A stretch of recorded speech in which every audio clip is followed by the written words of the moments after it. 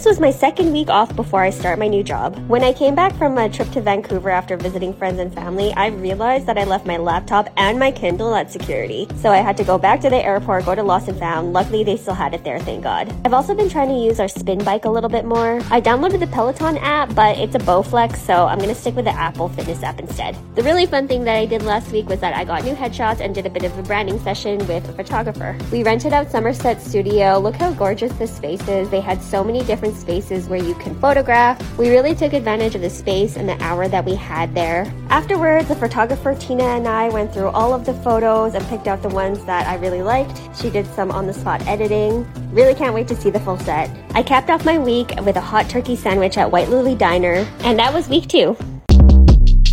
Shortcast Club.